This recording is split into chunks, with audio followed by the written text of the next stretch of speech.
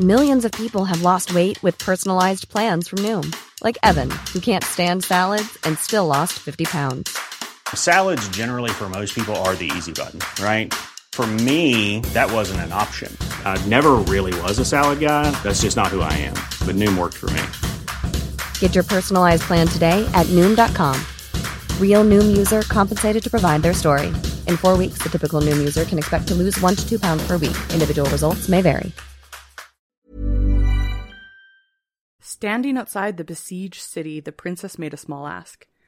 "Give me 3 sparrows and 3 pigeons from each household, and my army will leave." The city could not believe how lucky they were to be getting away with such a small request.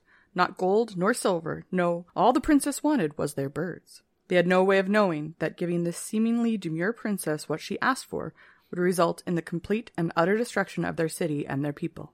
Stay tuned to hear all about that on The Reluctant Historian.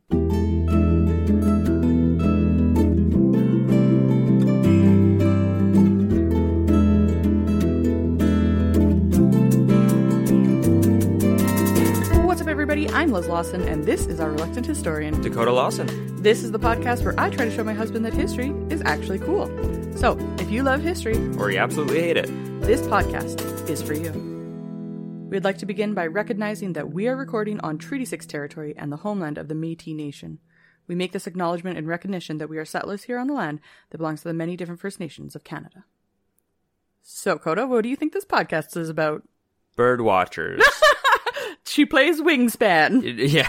Well, so I think that she's like, I haven't seen these sparrows. Oh, sparrows? Sparrows. Sparrows of Pokemon. Sparrows. I haven't seen these sparrows, or whatever she's collecting. Sparrows and pigeons. Sparrows and pigeons. I haven't seen these. These are the last on my list. Please, let me have them. And they give in because they're like, fucking bird watchers. Get out of here already. The destruction of the city comes when this whole city is overrun by hipsters and bird watchers. Right. So it's a metaphorical destruction of the city where it's like, what does this city become? We used to stand for something. Now we're just a bunch of fucking bird watchers and hipsters drinking our mocha latte cappuccinos. That's the or one. Whatever. Yeah. And am I on the nose? Not at all. No. Okay. Wow. Yeah. So today's episode is going to be about Olga of Kyiv. Olga of Kyiv. Kyiv. Hello, I am Olga of Kyiv. Yep. That's the Is one. she Russian? Well, she's from a group of people that created the Russians. Were Russians built in the lab? No, like their ethnic group became Russians. Oh, okay. Yeah. So what's your golden nugget? Well, a couple weeks ago, I revealed to listeners that I finally learned how to read. That's true. And a couple days ago, I finished a book that is the longest book I've read since Harry Potter That's amazing. 7 in 2007. That's amazing. Yeah, it was 550 pages, so not quite as long as those, but it's still, since then, I've read a couple books since then. Is she thick? Is she thick? But I've read a couple books since then, but this one is by far the longest since, Wait, whoa. You've read a couple of books since 2007? Like a couple? Yeah, I don't read. Reading's for nerds. I've read a couple of books in the past 3 days. Yeah, well, okay, show off. I don't like reading, and I've read a couple... Okay. Let me see. I read the Series of Unfortunate Events books, so Okay. that's at least 13 of them. Oh, actually? Okay, yeah, there's like 13 of them. Okay. They're great books. They're also very small, so they're kind of children's books, but they're great. Okay. So I read those, and then I read just a couple like money books, and then a couple inspirational books, Right. Some like Jesus stuff. I read the entire Bible. I didn't retain any of it, but I was like, I am a new Christian. I have 2 tasks ahead of me. Read the entire Bible and immediately watch The Passion of the Christ. Those are the 2 things you have to do to become a Christian. Yeah, that's all. That's our barrier of entry. Watch our Lord and Savior get brutally murdered. I thought you were going to say, watch our Lord and Savior Mel Gibson. No, he's a scheming He's a fuck. bad person. Yeah. He's very anti-Semitic. Yes. So, anyways, it was very exciting. Very good book. I really enjoyed it. the book I just read, not the Bible. The Bible was kind of boring. TBH. What is your golden nugget?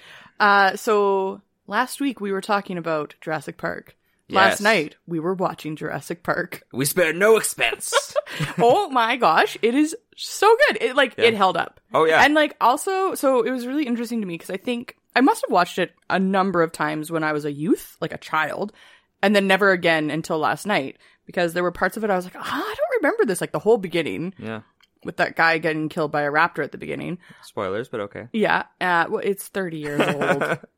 Forgot all of that, but then the scene in the kitchen with the raptors, beat for beat, I knew what was happening. Yeah, you were making the sounds of the raptor before they made them.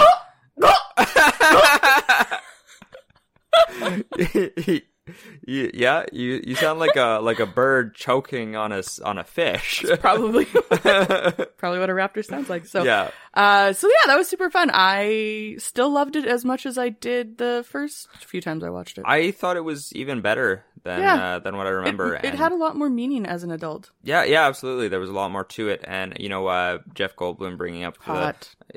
Okay, settle down there, little young teen. I would have been 9 when it came out. Whatever. 7. Yes. Okay. Which I think is worse. I was a year old. So, anyways, Jeff Goldblum brings up they were so focused on doing this. Could we do this? Create these dinosaurs? They never stopped to think. Should we? Right. And it was very really poignant. Yeah, very. Should you do this and stuff? So, it was very good, and it was a nice palate cleanser after we watched The Matrix 3. Yep. Which I thought was I liked it. I thought it was hot street trash. I didn't really understand what was happening, but yeah, I enjoyed the wild ride we were on. Yeah, so it was a good palate cleanser anyways. Truth. So okay. So this season I've done a ton of episodes on singular people. I haven't really talked as much about issues or events that have happened. Mm-hmm. I don't really know why. But I think there's only been 2 episodes where I talked about events. So that would have been the sinking of the USS Indianapolis, and then the Dolotov Pass incident. Well, no, we're not that far into the season either. This is episode 7. Yeah, that's not that much. Anyways. Yeah. So anyways, we're going to be talking about Saint Olga, also known as Olga of Kyiv. Kyiv. Here's the thing. I've always said Kiev in the past, and I just recently learned that that's wrong. Oh, really? It's actually Kyiv, so it's spelled Kiev. So up until this point, you've been a dirty racist, is what you're saying. No, I don't. I mean, it's not for you to decide if you're not a racist. That's, so I guess, true. I don't know where. I the other interesting thing is that lots of historians and news people have always said Kiev as well. So I don't know when we realized that was the wrong way of saying it, but here we are. So Olga of Kyiv. Olga of Kyiv was a ruler in Kievan Rus, which was a loose federation of East Slavic, Baltic, and Finnic people in Eastern and Northern Europe from the late 9th to mid-13th century. They're really loose, they like to sleep around? Yep. The modern nations of Belarus, Russia, and Ukraine all claim Kievan Rus as their cultural ancestors, with Belarus and Russia deriving their names from this area. Olga is best known for her subjugation of the Drevlians, a tribe in the east. Subjugation? What does that mean? She made them her people. She was like, I'm your boss now. Like slavery? Or just in charge? No, they're her they're her subjects. Oh, okay. The Drevlians' name is derived from the Slavic word drevo, meaning wood and tree, because they lived in the forest. Very creative. The Drevlians initially passionately opposed the Kievan Rus.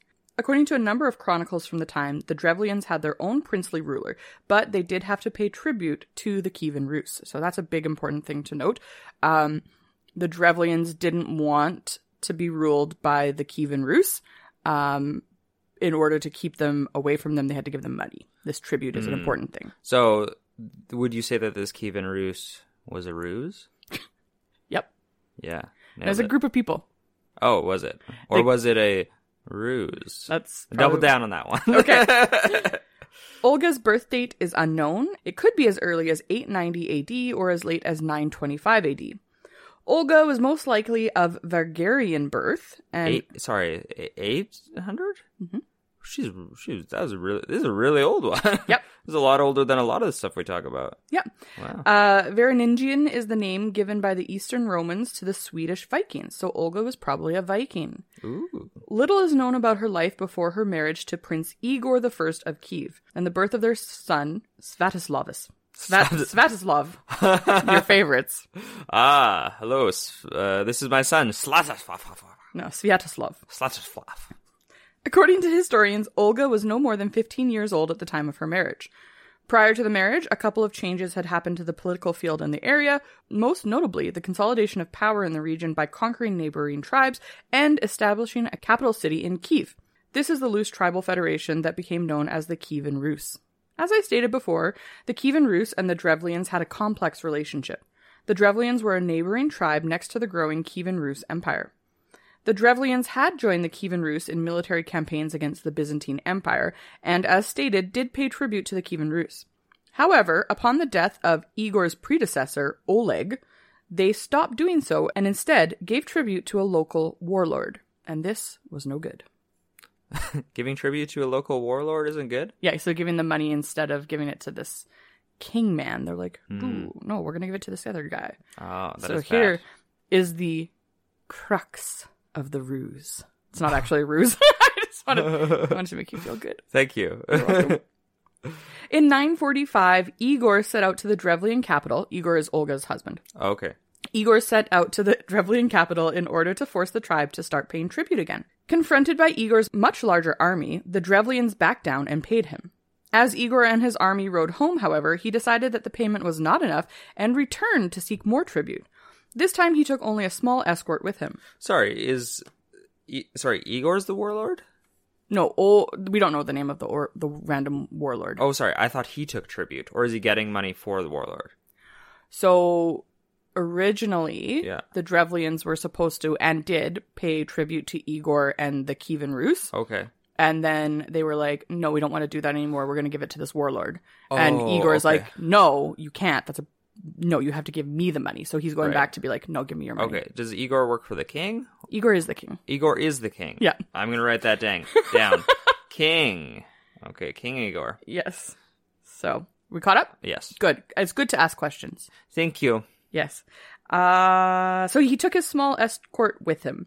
Upon his arrival into... Not what you're I was thinking. just like, I might get a little lonely on the road. A small group of men with him. Hey, you might get a little lonely on the road. The small group of escorts are like, oh god, I hate this job. He's always asking me into his tent. Okay. Upon his arrival into the Drevlian territory with a much smaller group for protection, the Drevlians promptly murdered him. They murdered Igor? Mm-hmm. His band of escorts are like, thank God! We're free from his tyrannical sex rule. According to the Byzantine chronicler, Leo the Deacon, Igor's death was caused by a gruesome act of torture in which he was captured by the Drevlians, tied to tree trunks, and torn in two.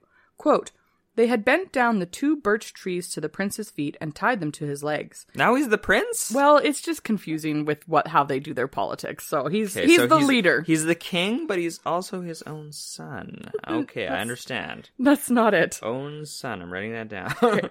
So they tied these 2 birch trees to his legs. Okay. Then they let the trees straighten again, thus tearing the prince's body apart. Ooh. Yikes. Yeah. It has been suggested that maybe Leo the Deacon invented this sensationalist version of Igor's death, taking inspiration from an account of a similar killing method in the Greek story of Sinis. So I'm going to tell you about that story because it was really interesting. Okay, well, I just want to take a brief pause. I find it interesting that King Igor, Prince Igor, his own son, whatever you want to call him, he did his own bidding in a way. Like, he went to get the money himself, right? Yeah. Well, he took his army with him. Yeah, but I just find that interesting because later on in history, it was more sending subjects to go do shit for you, right? Yeah. So this was early enough that the king did shit himself. Yeah. Interesting. That's something I picked up from that. Good Look for at you. me. Proud learning. of you.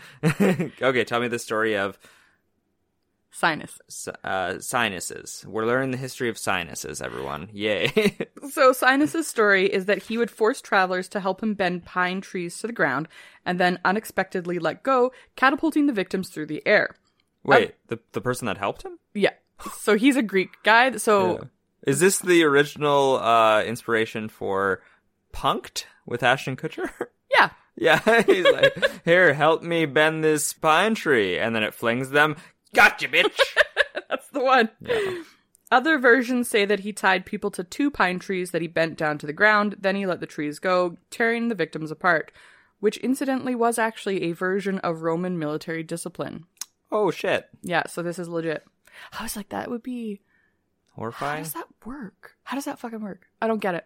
What do you mean? I think we'll have to try it. Like, where? No. How? Because I would be the one being the subject in this situation. Yeah, but like, if you are strong enough to pull the tree down, yeah, wouldn't your legs keep it down? Like, I don't know. So here's the thing.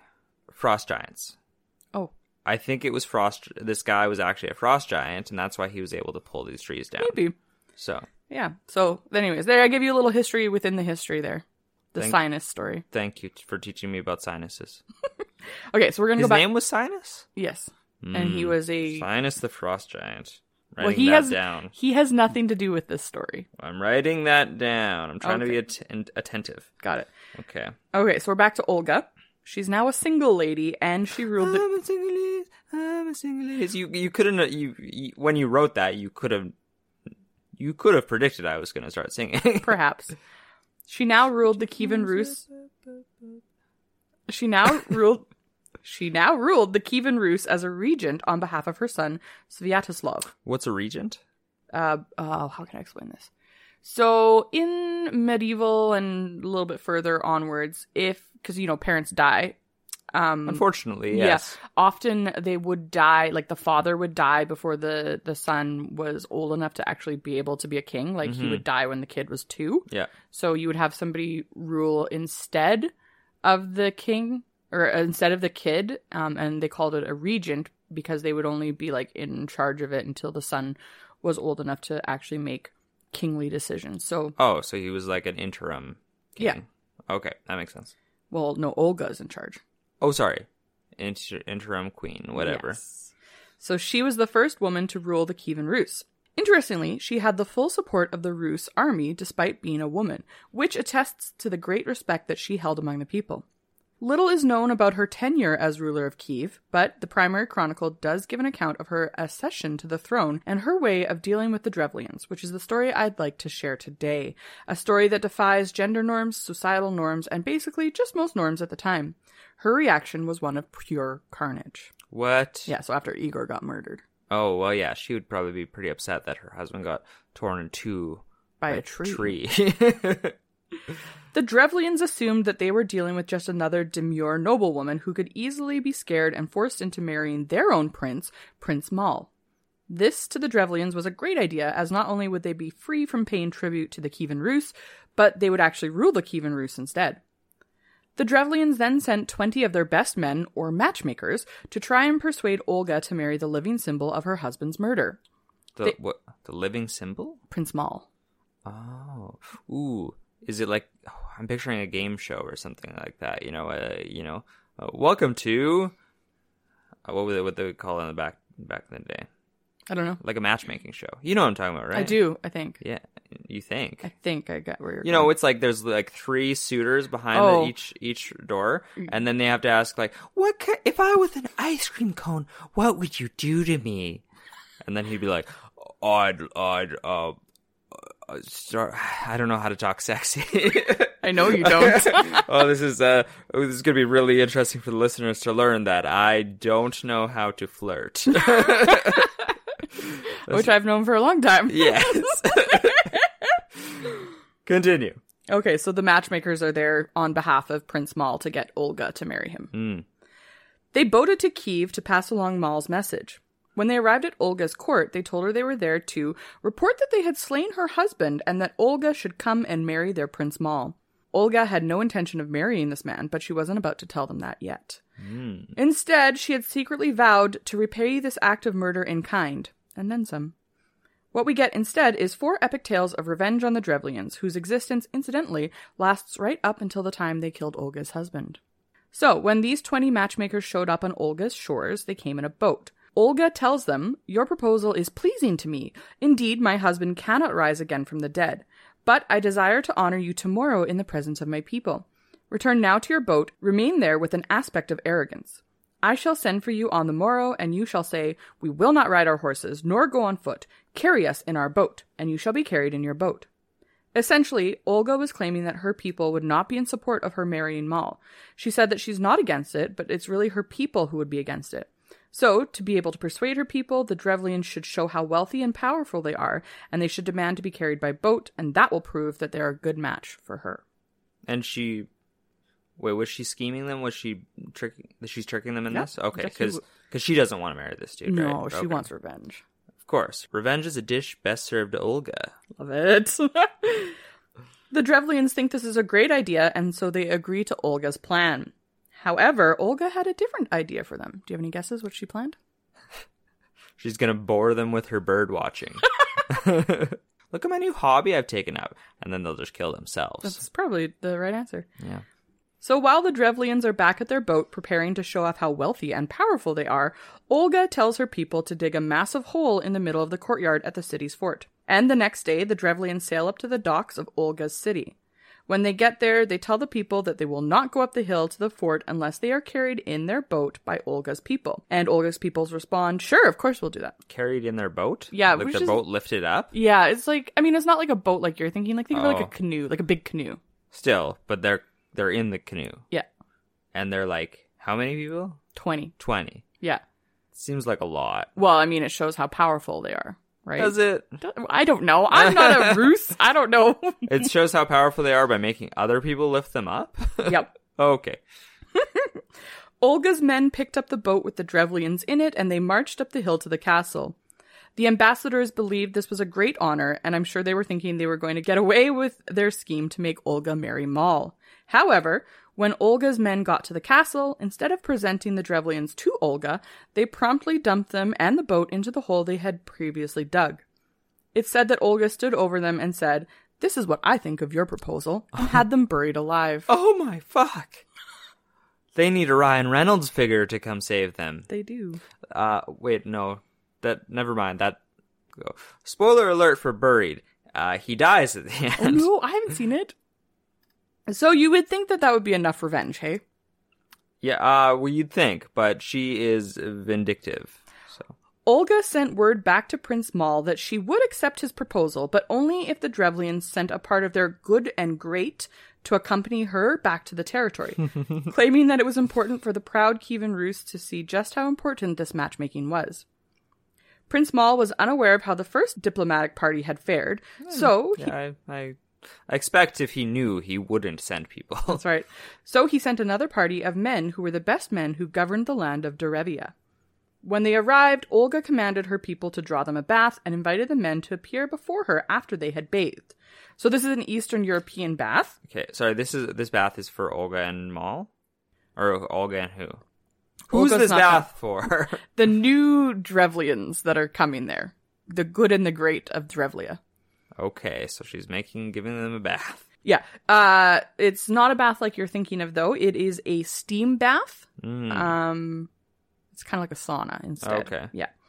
The group agrees to this because who wouldn't like a nice relaxing sauna after a hard journey? So when the Drevlians entered the bathhouse, Olga had the doors locked and the bathhouse set on fire so that all the Drevlians inside burned to death. Oh, fuck. You know... I feel like a way to do it, I don't know if this would be possible, but just to be like, instead of setting on fire and burning them alive, just turn up the steam so high and just making sure they could never get out and then just dying from the steam. I feel like that'd be just a long. Well, if we were in a horror movie, maybe, yeah. Yeah. I guess. So again, you might think that this was the end of Olga's revenge. But I would be wrong. However, it was not. Now, Olga sent another message to the Drevlians, this time ordering them to prepare great quantities of mead in the city where you killed my husband, that I may weep over his grave and hold a funeral feast for him. To the Drevlians and Prince Mal, it seemed like Olga was finally going to come to their city and accept their proposal in the flesh. Also, I'm thinking, like, are they not curious about what happened to the 2 parties of people now that just went to see her and just never came back? Yeah. But whatever. They heartily agreed to this idea, despite the fact that neither of the previous emissaries had come back to their capital city of Iskorodstan. Olga gathered up her ladies-in-waiting and the men of Kyiv, and they marched into Drevlian land. Now, when Olga and her group of followers arrived, they went to Igor's tomb, where Olga did indeed weep and hold a funeral feast for him. The Drevlians came to the feast as well and proceeded to drink heavily. It also didn't hurt that Olga had her servants go around making sure that any time a cup was empty, they would refill it. When the Drevlians had drunk so much that they passed out, Olga had her ladies-in-waiting go around and slit the throats of the Drevlians. She also went about herself egging on her retinue to the massacre of the Drevlians, according to the primary chronicle, meaning that she wasn't above getting her hands dirty with the rest of them. It is recorded that 5,000 Drevlians were killed this night.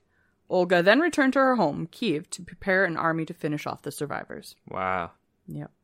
And then she asked for the birds? I don't... Just you wait. Okay, I'm like trying to figure out where this is leading and where those birds come in, because you hooked me by that opener. Olga marched back to the Drevlian territory with her army, laying waste to the people that she and her army came across. The Kievan Rus drove the remaining survivors back into their cities, and Olga led her army to Iskorodstan, the city where her husband had been slain, and laid siege to the city. This siege lasted for a year without success, when Olga came up with her final plan for revenge. She sent the Drevlians a message saying, "Why do you persist in holding out? All your cities have surrendered to me and submitted to tribute, so that the inhabitants now cultivate their fields and their lands in peace. But you had rather die of hunger without submitting to tribute." The Drevlians responded that they would indeed submit to this tribute, but that they were afraid that Olga was still intent on avenging her husband. Olga answered that the murder of the messenger sent to Kyiv, as well as the events of the feast night, had been enough to satisfy her revenge. She then asked for a small request. "Give me 3 pigeons and 3 sparrows from each house." The Drevlians rejoiced at the prospect of the siege ending for so small a price as some birds, and so they did as she asked. Olga then instructed her army to attach a piece of sulfur bound with small pieces of cloth to each bird. At nightfall, Olga told her soldiers to set the pieces aflame and to release the birds, which returned to their nests in the city, subsequently setting the entire city on fire. Whoa. How did she know that would work? I don't know. That's like a crazy hypothetical, like I can't even imagine that. It's like those videos on Facebook and stuff like that where you see where a person sets up, like, they've got a ball and then they set up this really extravagant, like, obstacle course for it to go through to get into a hoop. It's like, how the fuck did you get this to work? Yeah, that's actually, what is that called? It's a specific thing. Kaylee had to make one of those. Did she really? It's like an engineering Oh, yeah, thing. I guess so. Yeah, it's very cool. Yeah. Anyways, that's crazy that that actually worked, though. Yeah. So, as the primary chronicle tells it, there was not a house that was not consumed, and it was impossible to extinguish the flames because all the houses caught fire at once. As the people fled the burning city, Olga ordered her soldiers to catch them, killing some and giving the others to slaves as her followers. The ones left were made to pay tribute to her. Now we come to the crux of the issue. These stories seem almost too wild to be true, and that might be because it might be. Oh, really? Okay. We don't really know how much of this is truth and how much is legend. The primary chronicle that I keep referring to was written 100 years after Olga's rule, and it's possible that these 4 revenge tales may be an amalgamation of a few different events by a few different rulers. The reasoning behind that is that in medieval sources, there is really no such concept of plagiarism. If something amazing happened over in Spain, why couldn't it happen in Kievan Rus too? So, Olga's legend is almost a reflection of the very real cultural melting pot that was happening in Europe at this time. Now, there may be some snippets of truth in the story of Olga. She was certainly a smart ruler, and she does appear in a number of primary sources at the time. So we know for certain that a person with the name Olga did exist and was the ruler of Kyiv, and who did have power in her own right, but that's about all we know for absolute certain. So this is why you told me that I wasn't going to necessarily like this episode, because we don't know if it actually happened. Yeah. I mean, it's written down. Yeah. That was actually... I like to pretend that it actually happened, though, because it's neat. This is an interesting story. Yeah. So what does the primary chronicle say happened to Olga after she murdered the entire tribe of Drevlians? Well, she remained regent, ruler of the Kievan Rus, with the support of both her army and her people. She continued to evade marriage proposals and defended her city from siege, saving the power of the throne for her son. She traveled about her land, establishing laws and tribute from other groups, as well as trading posts, hunting grounds, boundary posts, and towns across the empire, essentially centralizing state rule. And this network would prove important to the ethnic and cultural unification of the Rus people. And her border posts began the establishment of national boundaries for the kingdom. So essentially, she kind of like created Russia and Belarus. I feel like the end of this story is kind of like, you know, in like a 90s movie, when they win at the end of the movie, there's like a freeze frame. So let's say this, for example, this, this city's on fire, and there's Olga celebrating with her men, fist in the air, and then freeze frame. And at the bottom of the screen, it gives a little blurb of what Olga went on to. Yeah, Olga went on to. That's what I feel like this sort of epilogue is. Oh, well, I have quite a bit more to tell you about her. Like how she became a saint. Oh, Jesus. Okay. Because she's a saint. Oh, I thought this was the end, but okay, keep going. The primary chronicle gives no additional detail about her role as regent, but it does go on to tell the story of her conversion to Christianity. In the 950s, Olga traveled to Constantinople, the capital of the Byzantine Empire, to visit Emperor Constantine VII. Once there, Olga converted to Christianity with the emperor's help. The primary chronicle does not tell us why she decided to visit Constantinople, nor why she decided to convert. But it does tell us a lot about the conversion process in which she was baptized and instructed in the ways of Christianity. It records. Now, this is a quote from the primary chronicle. Okay. The reigning emperor was named Constantine, son of Leo. Olga came before him, and when he saw that she was very fair of countenance and wise as well, the emperor wondered at her intellect. He conversed with her and remarked that she was worthy to reign with him in his city. When Olga heard his words, she replied that she was still a pagan, and that if he desired to baptize her, he should perform this function himself. Otherwise, she was unwilling to accept baptism. The emperor, with the assistance of the patriarch, accordingly baptized her. When Olga was enlightened, she rejoiced in soul and body. The patriarch, who instructed her in the faith, said to her, "Blessed art thou among the women of Rus, for thou hast loved the light and quit the darkness. The sons of Rus shall bless thee to the last generation of thy descendants." He taught her of the doctrine of the church and instructed her in prayer and fasting, in almsgiving and the maintenance of chastity. She bowed her head, and like a sponge absorbing water, she eagerly drank in his teachings. The princess bowed before the patriarch, saying, "Through thy prayers, Holy Father, may I be preserved from the crafts and assaults of the devil." At her baptism, she was christened Helena, after the ancient empress, mother of Constantine the Great. The patriarch then blessed and dismissed her. So that's the primary chronicle telling us about how she became a Christian. Okay. So a few things to note about this. The observation that Olga was worthy to reign with the emperor in his city suggests that the emperor was interested in marrying her. What? Everybody wants to marry Olga. There's she something about Olga. There's something about Olga. Yeah, that's very good. While the chronicle explains Emperor Constantine's desire to take Olga as his wife because she was fair of countenance and wise as well, it's more likely that he wanted to marry her because it would have helped him gain power over the Rus. Olga's ask for the emperor to baptize her is due to the fact that by doing so, Olga and he would then be tied by baptismal sponsorship, and therefore marrying her would be spiritual incest. This marriage is sponsored by Jesus. This means that her desire to become Christian may have been genuine, but it also may have been a way for her to maintain political independence. After the baptism, when Constantine repeated his marriage proposal, Olga answered that she could not marry him, since church law forbade a goddaughter to marry her godfather. What? Next, they're going to tell you that a sister and a brother can't be married or something, that's just wild. The emperor replied, "Olga, you have outwitted me," and he gave her many gifts of gold, silver, silks, and various vases, and dismissed her, still calling her his daughter. Wow, man, I wish someone would give me a gift when I outwit them. I'm very witty. Again, this may or may not have happened, as Constantine already had a wife at the time, and other sources cite different dates for Olga's baptism. It does remain true, however, that she did get baptized, and upon her baptism, changed her name to Helena after the saint of the same name. Olga then returned home and unsuccessfully attempted to convert her son to Christianity. The chronicle records that her son laughed and mocked those who converted, but he did not prevent it from happening. This marked a crucial turning point for Christianity in the area, and despite the resistance of her people, Olga built churches all around her empire. Olga died from illness in 969. She convinced her son not to leave and move the capital city until she had died. And then only 3 days later, she did pass away.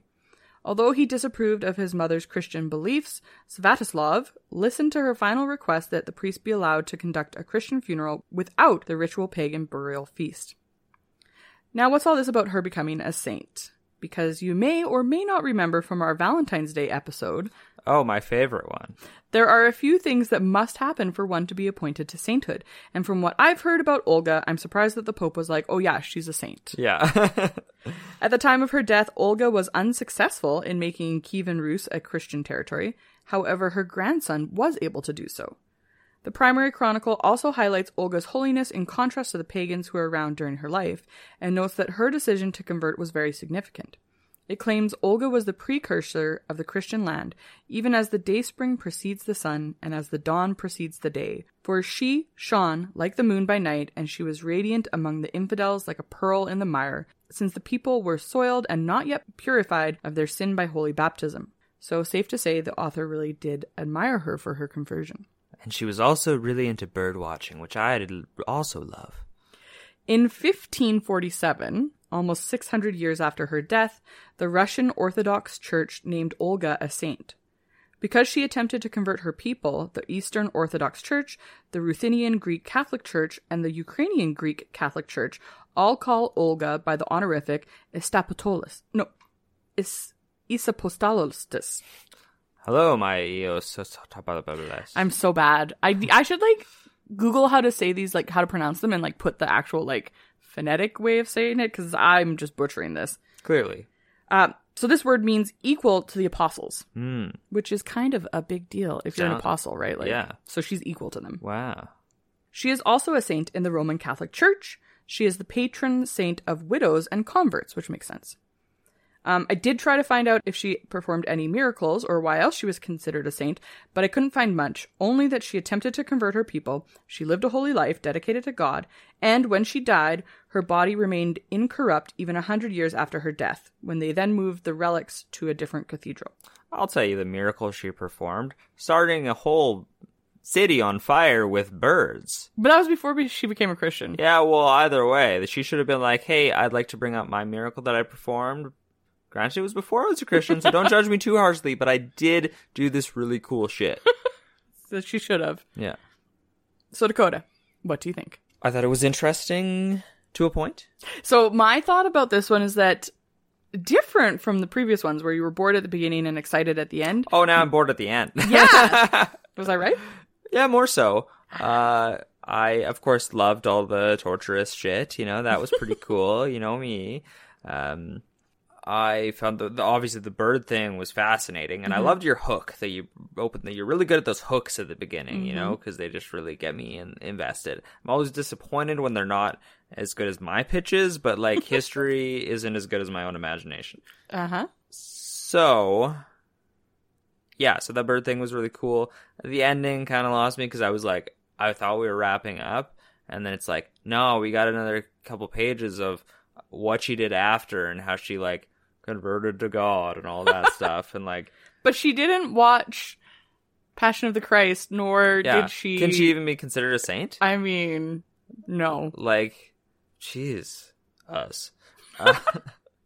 So I will give this 7.2 small escorts out of 10. Small escorts. Yeah, that's fair. I loved this episode for a number of reasons. One, she's super cool. She sounds very interesting. But also, two, the question as to whether or not this actually happened, which brings up other historical questions, how can you trust, what sources can you trust? And what is the primary chronicle actually legit? And all the stuff that happened. It's just very, to me, exciting, and I can't eloquate it right now. I'm not able to explain why it's exciting to me. So I was excited. Some people will get it. Well, I don't know if they will, because I'm not making much sense here. But it was exciting to me because of that, but then all the other historical things that I found afterwards made it more exciting for me. Well, I'm very happy for you and whoever enjoyed this, and it was all right. You enjoyed it. I did. It was all right. It was all right. It was better than all right. It was great. That's great. Well, that's all we have for this week. We'd like to thank you for taking the time out of your busy day to hang out with us. If you enjoyed listening to what we had to say, please download our podcast from wherever you get your podcasts, leave a review, or tell your friends about us, because indie podcasts really do grow through word of mouth. If you want to stay in contact or see behind-the-scenes action, you can follow us on Instagram at The Reluctant Historian, or on Facebook under The Reluctant Historian Podcast, or leave us a tip at buymeacoffee.com/thehistorian. We're sellouts now. You can also shoot us an email with future show ideas or corrections you may have noted to thereluctanthistorian@gmail.com. So, we'll see you next week. Same time, same place. And on that day, Olga, Queen of the Ruse, invented hardcore bird watching.